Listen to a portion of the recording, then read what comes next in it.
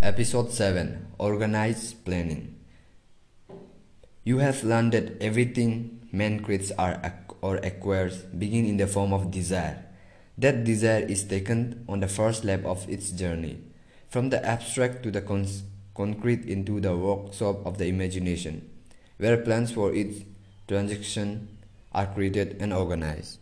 In Chapter 2, you are instructed to take 6 definite practical steps as your first move in translating the desire for money into its monetary equivalent. One of these steps in the form of a definite practical plans or plans through which this transformation may be made. You will now be instructed how to build plans which will be practical. Ways. A. Ally yourself with a group of as many people as you may need for the creation and carrying out of your plans or plans for the accumulations of money, making use of the mastermind principle described in a later chapter. Compliance with this instruction is absolutely essential. Do not neglect it. B. Before forming your mastermind alliance, decide what advantages and benefits you may offer the individual members of your group. In return for their cooperation, no one will work indefinitely without some form of compensation.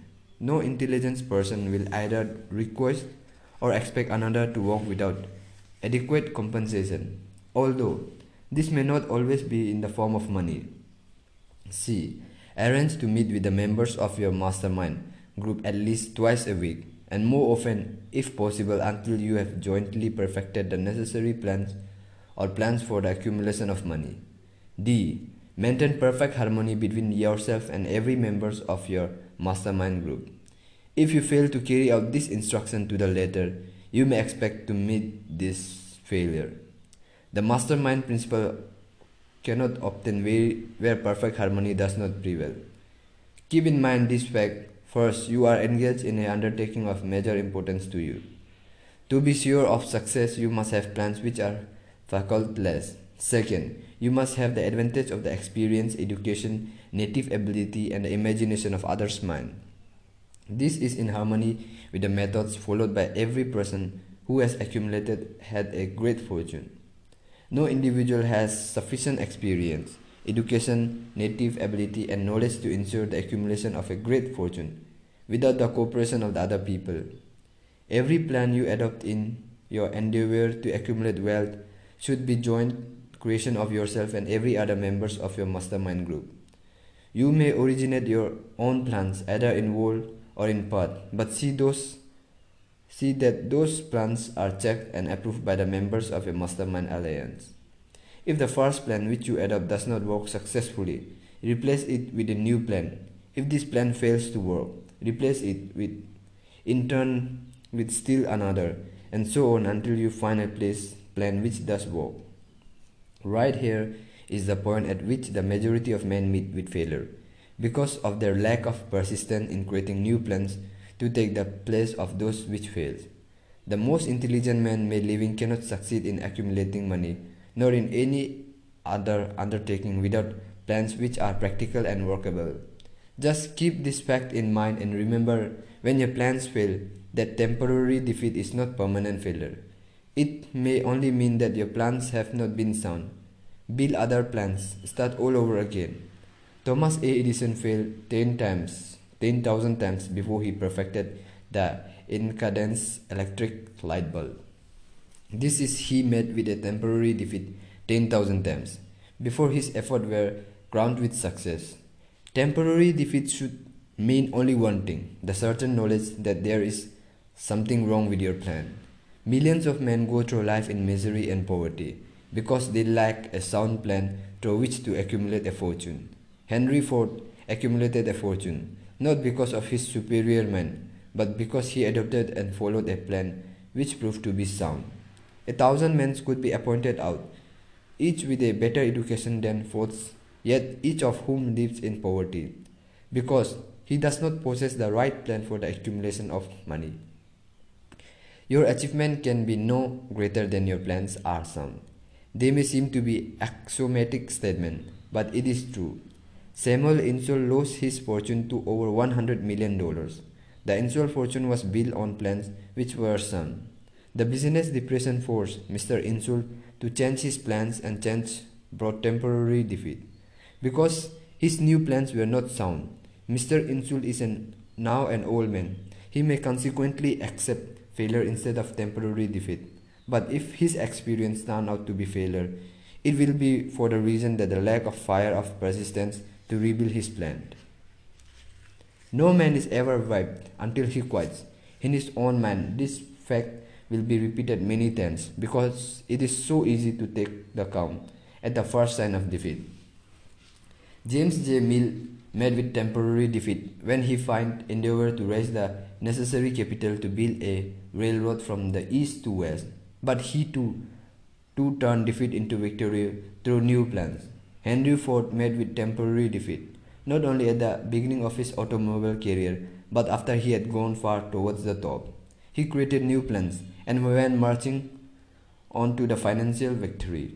We see men who have accumulated great fortunes, but we often recognize only their triumph, overlooking the temporary defeats which they have to surmount before arriving.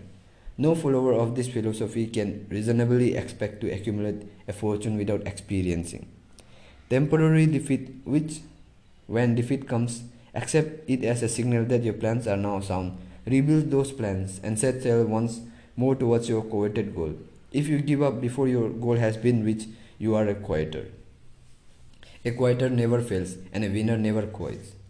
Leave this sentence out. Write it on a piece of paper in the letters an inch high and place it where you see it every night before you go to sleep and every morning before you go to the work. When you begin to select members for your mastermind group, endeavor to select those who do not take defeat seriously. Some people foolishly believe that only money can make money. That is not true. Desire, transmuted into its monetary equivalent through the principles laid down here, is the agency through which money is made. Money of itself is nothing but inert matter. It cannot move, think, or talk, but it can hear when a man who desires it calls it to come. Planning the sale of service. The remainder of this chapter has been given over to a description of ways and means of marketing personal service. The information here conveyed will be practical help to any person having any form of personal service to market, but it will be priceless benefit to those who aspire to leadership in their chosen occupation. Intelligence planning is essential for success in any undertaking designed to accumulate riches. Here will be found the detailed instruction to those who must begin the accumulation of riches by selling personal services. It should be encouraged to know the practical all the great fortunes begin in the form of compensation of personal service or from the sales of idea. What else, except ideas and personal service, would one not possess of property have to give in return for the riches? Broadly speaking, there are two types of people in the world. One type is known as leaders and the others as followers. Decide at the outset whether you intend to become a leader in your chosen calling or remain a follower. The difference in compensation is vast. The follower cannot reasonably expect the compensation to which a leader is entitled, although many followers make the mistake of accepting such pay. It is no disgrace to be a follower. On the other hand, it is no credit to remain a follower. Most general great leaders begin in the capacity of follower. They became great leaders because they were intelligent followers. With few exceptions, the man who cannot follow a leader intelligently cannot become an efficient leader. The man who can follow a leader most efficiently is usually the man who develops into leadership most rapidly. An intelligent follower has many advantages, among them the opportunity to acquire knowledge from his leader. The major attributes of leadership. The following are the important factor of leadership: unwavering courage based upon knowledge of self and one's occupation. No followers wishes to be dominated by a leader who lacks self-confidence and courage. No intelligent followers will be dominated by such a leader very young. Self-control. The man who cannot control himself can never control others. Self-control set a mighty example of one's followers, which the most intelligent will emulate. A keen sense of justice. Without a sense of fairness and justice, no leader can command and retain the respect of his followers. Definiteness of decision. The man who waves in his decision shows that he is not sure of himself. He cannot lead others successfully. Definiteness of plan. The successful leader must plan his work and work his plan. A leader who moves by guesswork without practical definite plan is comparable to a ship without a rudder. Sooner or later he will land on the rocks. The habit of doing more than is paid for. One of the penalties of leadership is the necessities of willingness upon the part of leader to do more than he requests to his followers. A pleasing personality. No slovenly, careless person can become a successful leader. Leadership calls for respect. Followers will not respect a leader who does not grade high on all the factors of pleasing personality. Sympathy and understanding. The successful leader must be in sympathy with his followers. Moreover, he must understand them and their problems. Mastery of detail. Successful leadership calls for mastery of details for the leader's position. Willingness to assume full responsibility. The successful leaders must be willingness to assume responsibilities for the mistakes and the shortcomings of his followers. If he tries to shift these responsibilities, he will not remain the leader. If one of his followers make a mistake and show himself incompetent, the leader must consider that if he who failed. Cooperation. The successful leader must understand and apply the principle of cooperative efforts and be able to induce his followers to do the same. Leadership calls for power and power calls for cooperation. There are two forms of leadership. The first and by far the most effective is leadership by consent of, and with the sympathy of followers. The second is leadership by force, without the consent and sympathy of the followers. History will fill with evidence that leadership by force cannot endure. The downfall and disappearance of dictators and kings is significant. It means that people will not follow forced leadership indefinitely. The world has just entered a new area of relationship between leaders and followers, which very clearly calls for new leaders and a new brand of leadership in business and industry. Those who belong to old school of leadership by force must acquire an understanding of the new brand of leadership, cooperation, or be relegated to the rank and file of followers. There is no other way out for them. The relationship of employer and employee or of leaders and followers in the future will be one mutual cooperation based upon an equitable division of the profits of business. In the future, the relationship of employer and employees will be more like a partnership than it has been in the past. Napoleon, Kaiser William of Germany, the Tsar of Russia, and the King of Spain were examples of leadership by force. Their leadership passed. Without much difficulty, one might point to be prototypes of this ex-leadership among the business, financial, and labor leaders of America who have been dethroned or slated to go. Leadership by consent of the followers is the only brand which can endure. Men may follow the forced leadership temporarily, but they will not do so willingly. The new brand of leadership will embrace the 11 factors of leadership described in this chapter as well as some other factor. The man who makes this the basis of his leadership will find abundant opportunity to lead in any walk of life. The depression was prolonged, largely because the world lacks leadership of the new brand. At the end of the depression, the demand for leaders who are competent to apply new methods of leadership has greatly exceeded the supply. Some of the old types of leaders will reform and adapt themselves to the new brands of leadership. But generally speaking, the world will have to look for new timber for its leadership. The necessity may be opportunity. The 10 major causes of failures in leadership. We come now to the major faults of leaders who fail, because it is just as essential to know what not to do as it is to know what to do. Inability to organize detail. Efficient leadership calls for the ability to organize and to master detail. No genuine leader is ever too busy to do anything which may be required of him in his capacity as leader. When a man, whether he is a leader or follower, admits that he is too busy to change his plans or to give attention to any emergency, he admits his inefficiency. The successful leaders must be the master of all details connected with his position. That means, of course, that he must acquire the habit of relegating details to capable lieutenants. Unwillingness for render humble service. Truly, great leaders are willing, when occasion demands, to perform any sorts of labor which they would ask another to perform. The greatest among ye shall be servant of all is a truth which all able leaders observe and respect. Expectations of pay for what they know, instead of what they do with that which they know. The world does not pay men for the which they know. It pays them for what they do or induce others to do. Fear of competitions from followers. The leaders who fears the one of his followers may take his position in practically sure to realize that sooner or later the able leaders train understudies to whom he may delegate at will any of the details of his position. Only in this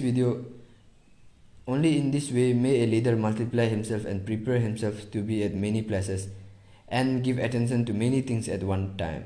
It is an eternal truth that men receive more pay for their ability to get others to perform than they could possibly earn their own efforts. An efficient leader may, through his knowledge of his job and the magnetism of his personality, greatly increase the efficiency of others and induce them to render more service and better service than they could render without his aid. Lack of imagination. Without imagination, the leader is incapable of meeting emergencies and of creating plans by which to guide his followers efficiently. Selfishness. The leader who claims all the honor of the work of his followers is sure to meet by resentment. The really great leaders claim none of the honors. He is contented to see the honors, when there are any, go to his followers, because he knows that most men will work harder for commendation and recognition that they will for money alone. Intemperance. Followers do not respect any intemperate leaders.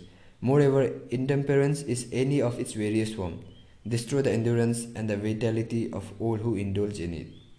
Disloyalty. Perhaps this should have come at the head of the list. The leader who is not loyal to his trust and his associates, those above him and those below him, cannot long maintain his leadership. This loyalty marks one of as a being less than the dust of earth and bring down on one's head the contempt he deserves. Lack of loyalty is one of the major causes of failure in every walk of life. 9. Emphasis of the authority of leadership. The efficient leader leads by encouraging and not by trying to instill fear in the hearts of his followers. The leader who tries to impress his followers with his authority comes with the category of leadership through force. If a leader is a real leader, he will no need to advertise that fact except by his conduct, his sympathy, understanding, fairness, and a demonstration that he knows his job. Emphasis of title. The competent leader requires no title to give him the respect of his followers. The man who makes too much over his title generally has little else to emphasize. The door to the office of the real leaders are open to all who wish to enter, and his working quarters are free for formality or ostentation. These are among the more common of causes of failures in leadership. Any one of these faults is sufficient to induce failure. Study the least carefully if you aspire to leadership and make sure that you are free of this fault. Some fertile fields in which new leadership will be required. Before leaving this chapter, your attention is called to a few of the fertile fields in which there has been decline of leadership, and in which the new type of leader may find an abundance of opportunity. First, in the field of politics, there is most insistent demand of new leaders, a demand which indicates nothing less than an emergency. The majority of politics have seemingly become high-grade, legalized racketers. They've increased taxes and debauched the machinery of industry and business until the people can no longer stand the burden.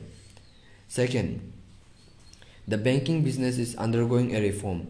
The leaders in this field have almost entirely lost the confidence of the public. Already the bankers have visioned the need of reform and they had begun it. Third, industry call for new leaders. The old type of leaders thought and moved in terms of dividends instead of thinking and moving in terms of human equation.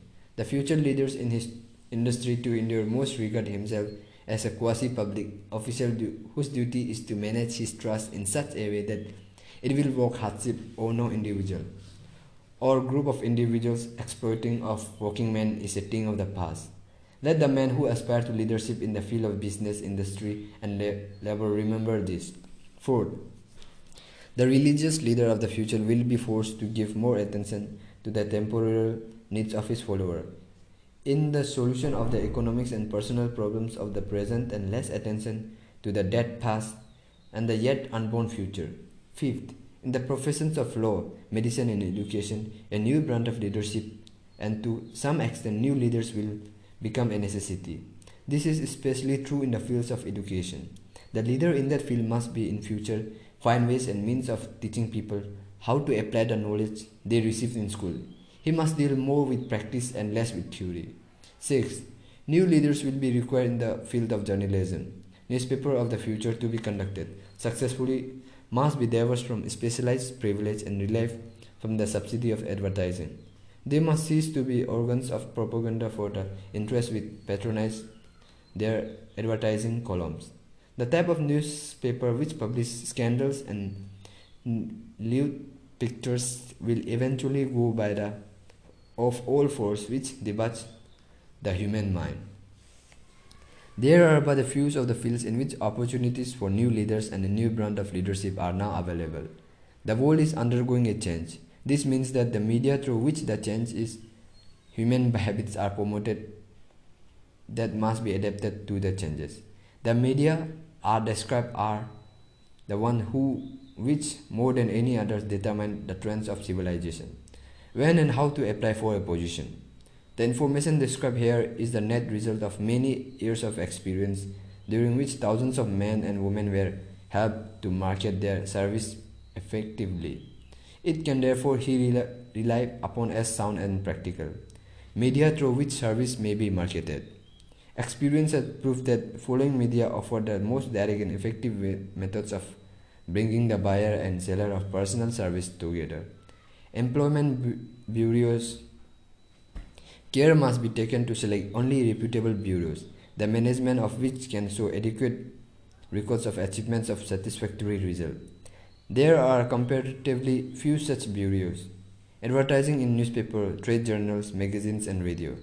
Classified advertising may usually be relied upon to produce satisfactory results in the case of those who applied for clerical or ordinary salaried position. Displaying advertising is more desirable in the case of those who seek executive connection, the copy to appear in the sections of the paper which is most apt to come to the attention of the class of employees being sought. The copy should be prepared by an expert who understands how to inject sufficient selling qualities to produce replies. Personal letters of application directed to particular firms or individuals most apt to need such service are or being offered. Letters should be neatly typed, always and signed by hand. With the letters should be sent a complete brief of outline of an applicant's qualification. Both letter application and the brief of experience or qualification should be prepared by an expert. Application through personal acquaintance. When possible, the application should endeavor to approach prospective employers through some mutual acquaintance. This method of approach is particularly advantageous in the case of those who seek executive connection and do not wish to appear to be peddling themselves. Application in person. In some instances, it may be more effective if the applicant offer personally his service to prospective employers, in which even a complete written statement of qualification for the position should be presented for the reason that prospective employers often wish to discuss with associates once record. Information to be supplied in a written brief. This brief should be prepared as carefully as a lawyer would prepare the brief of a case to be tried in court. Unless the applicant is experienced in the preparation of such briefs, an expert should be consulted and his service enlisted for the purpose. Successful merchants employ men and women who understand the art and the psychology of advertising to present the merits of their merchandise. One who has a personal service for sale should be same. The following information should appear in the brief. Education. State briefly, but definitely what schooling you have had and in what subject you specialize in school, giving the reason for that specialization. Experience. If you had experience in connection with position similar to the one you seek, describe it fully. State names and address of former employers. Be sure to bring out clearly any special experience you may have had which could equip you to fill the position you seek. Reference. Practically every business firm desires to know all about the previous record, antecedents, etc. of prospective employees who seek positions of responsibility. Attach to your brief photostatic copies of letters from former employers, teachers under whom you studied, prominent people whose judgment may be relied upon. Photograph of self. Attach to your brief a recent unmounted photograph of yourself. Apply for a specific position and avoid application for a position without describing exactly what particularly position you ask. Never apply for just a position that indicates you lack specialized qualification. State your qualification for the particular position for which you apply. Give full detail as to reason you believe you are qualified for the particular position you seek. This is the application. It will determine more than anything else what consideration you receive. Offer to go to a work on probation. In the majority of instances, if you are determined to have the position for which you apply, it will be most effective if you offer to work for a week or a month, or for a sufficient length to time to enable your prospective employer to judge your value without pay. This may appear to be radical suggestion, but experience have proved that it seldom fails to win at least a trial. If you are sure of your qualification, a trade is all you need. Incidentally, just such an offer indicates that you have confidence in your ability to fill the position you seek. It is most convincing. If your offer is accepted and you make good, more than likely you will be paid for your probation period. Make clear the fact that your offer is based upon. Your confidence is your ability to fill the position. Your confidence is your prospective employer's decision to employ you for after trial. Your determination to have the position you seek. Knowledge of your prospective employer's business. Before applying for a position, do sufficient research in connection with the business to familiarize yourself throughout with that business and indicate in your brief the knowledge you have acquired in this field. This will be impressive as it will indicate that you have imagination and a real interest in the positions you seek. Remember that it is not the lawyer who knows the most law, but the one who best prepares his case who wins.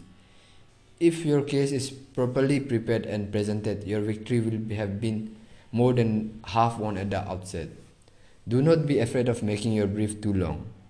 Employers are just as much interested in purchasing the service of well-qualified application as you are in securing employment.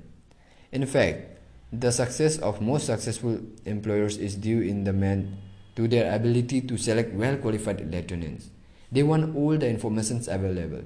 Remember another thing. Neatness in the preparation of your brief will indicate that you are a painstaking person. I have helped to prepare briefs for clients which may be more striking and out of ordinary that they resulted in the employment of the application without an personal interview. When your brief has been completed, have it neatly bound by an experienced binder and later by an artist or printer similar to the following. Brief of the qualifications of the Robert K. Smith, applying for the positions of privately secretary of the president of the blank company Inc. Change names each time brief in stone. This personal touch is sure to command attention. Have you briefly, neatly typed or memographed on the finest paper you can obtain and bound with the heavy paper of the book cover variety. The binder to be changed and the proper firm name to be inserted if it is to be shown more than one company. Your photograph should be pasted on one of the pages of your brief. Follow this instruction to the letter, improving upon them wherever your imagination suggests. Successful salesmen groom themselves with care. They understand the first impressions are lasting. Your brief is your salesman.